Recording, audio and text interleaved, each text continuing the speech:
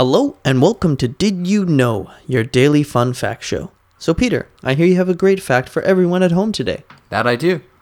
A company in China allows you to hire someone to stand in line for you for $3 to $5 an hour. I'm imagining someone who does this full time.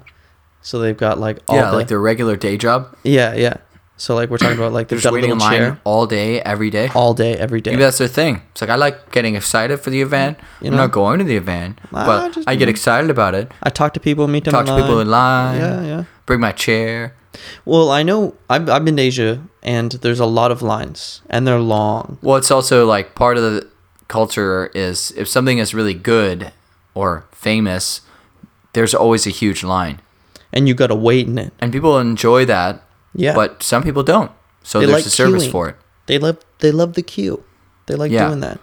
But then it's do you just meet them in line, to switch spots? I You guess. have to be oh, hey, Barry, how's it going? Or maybe you find him and he's eating your meal and you're like, yo, dude, what are you doing? He's like, Or maybe "Hey, the person you're changes late." their mind and they want to go into the event more than give them the spot. They take your It's spot, the they take your premiere ticket. of the newest film. And they're Yeah. actually, I would like to see this film. And then you're just like, Bye.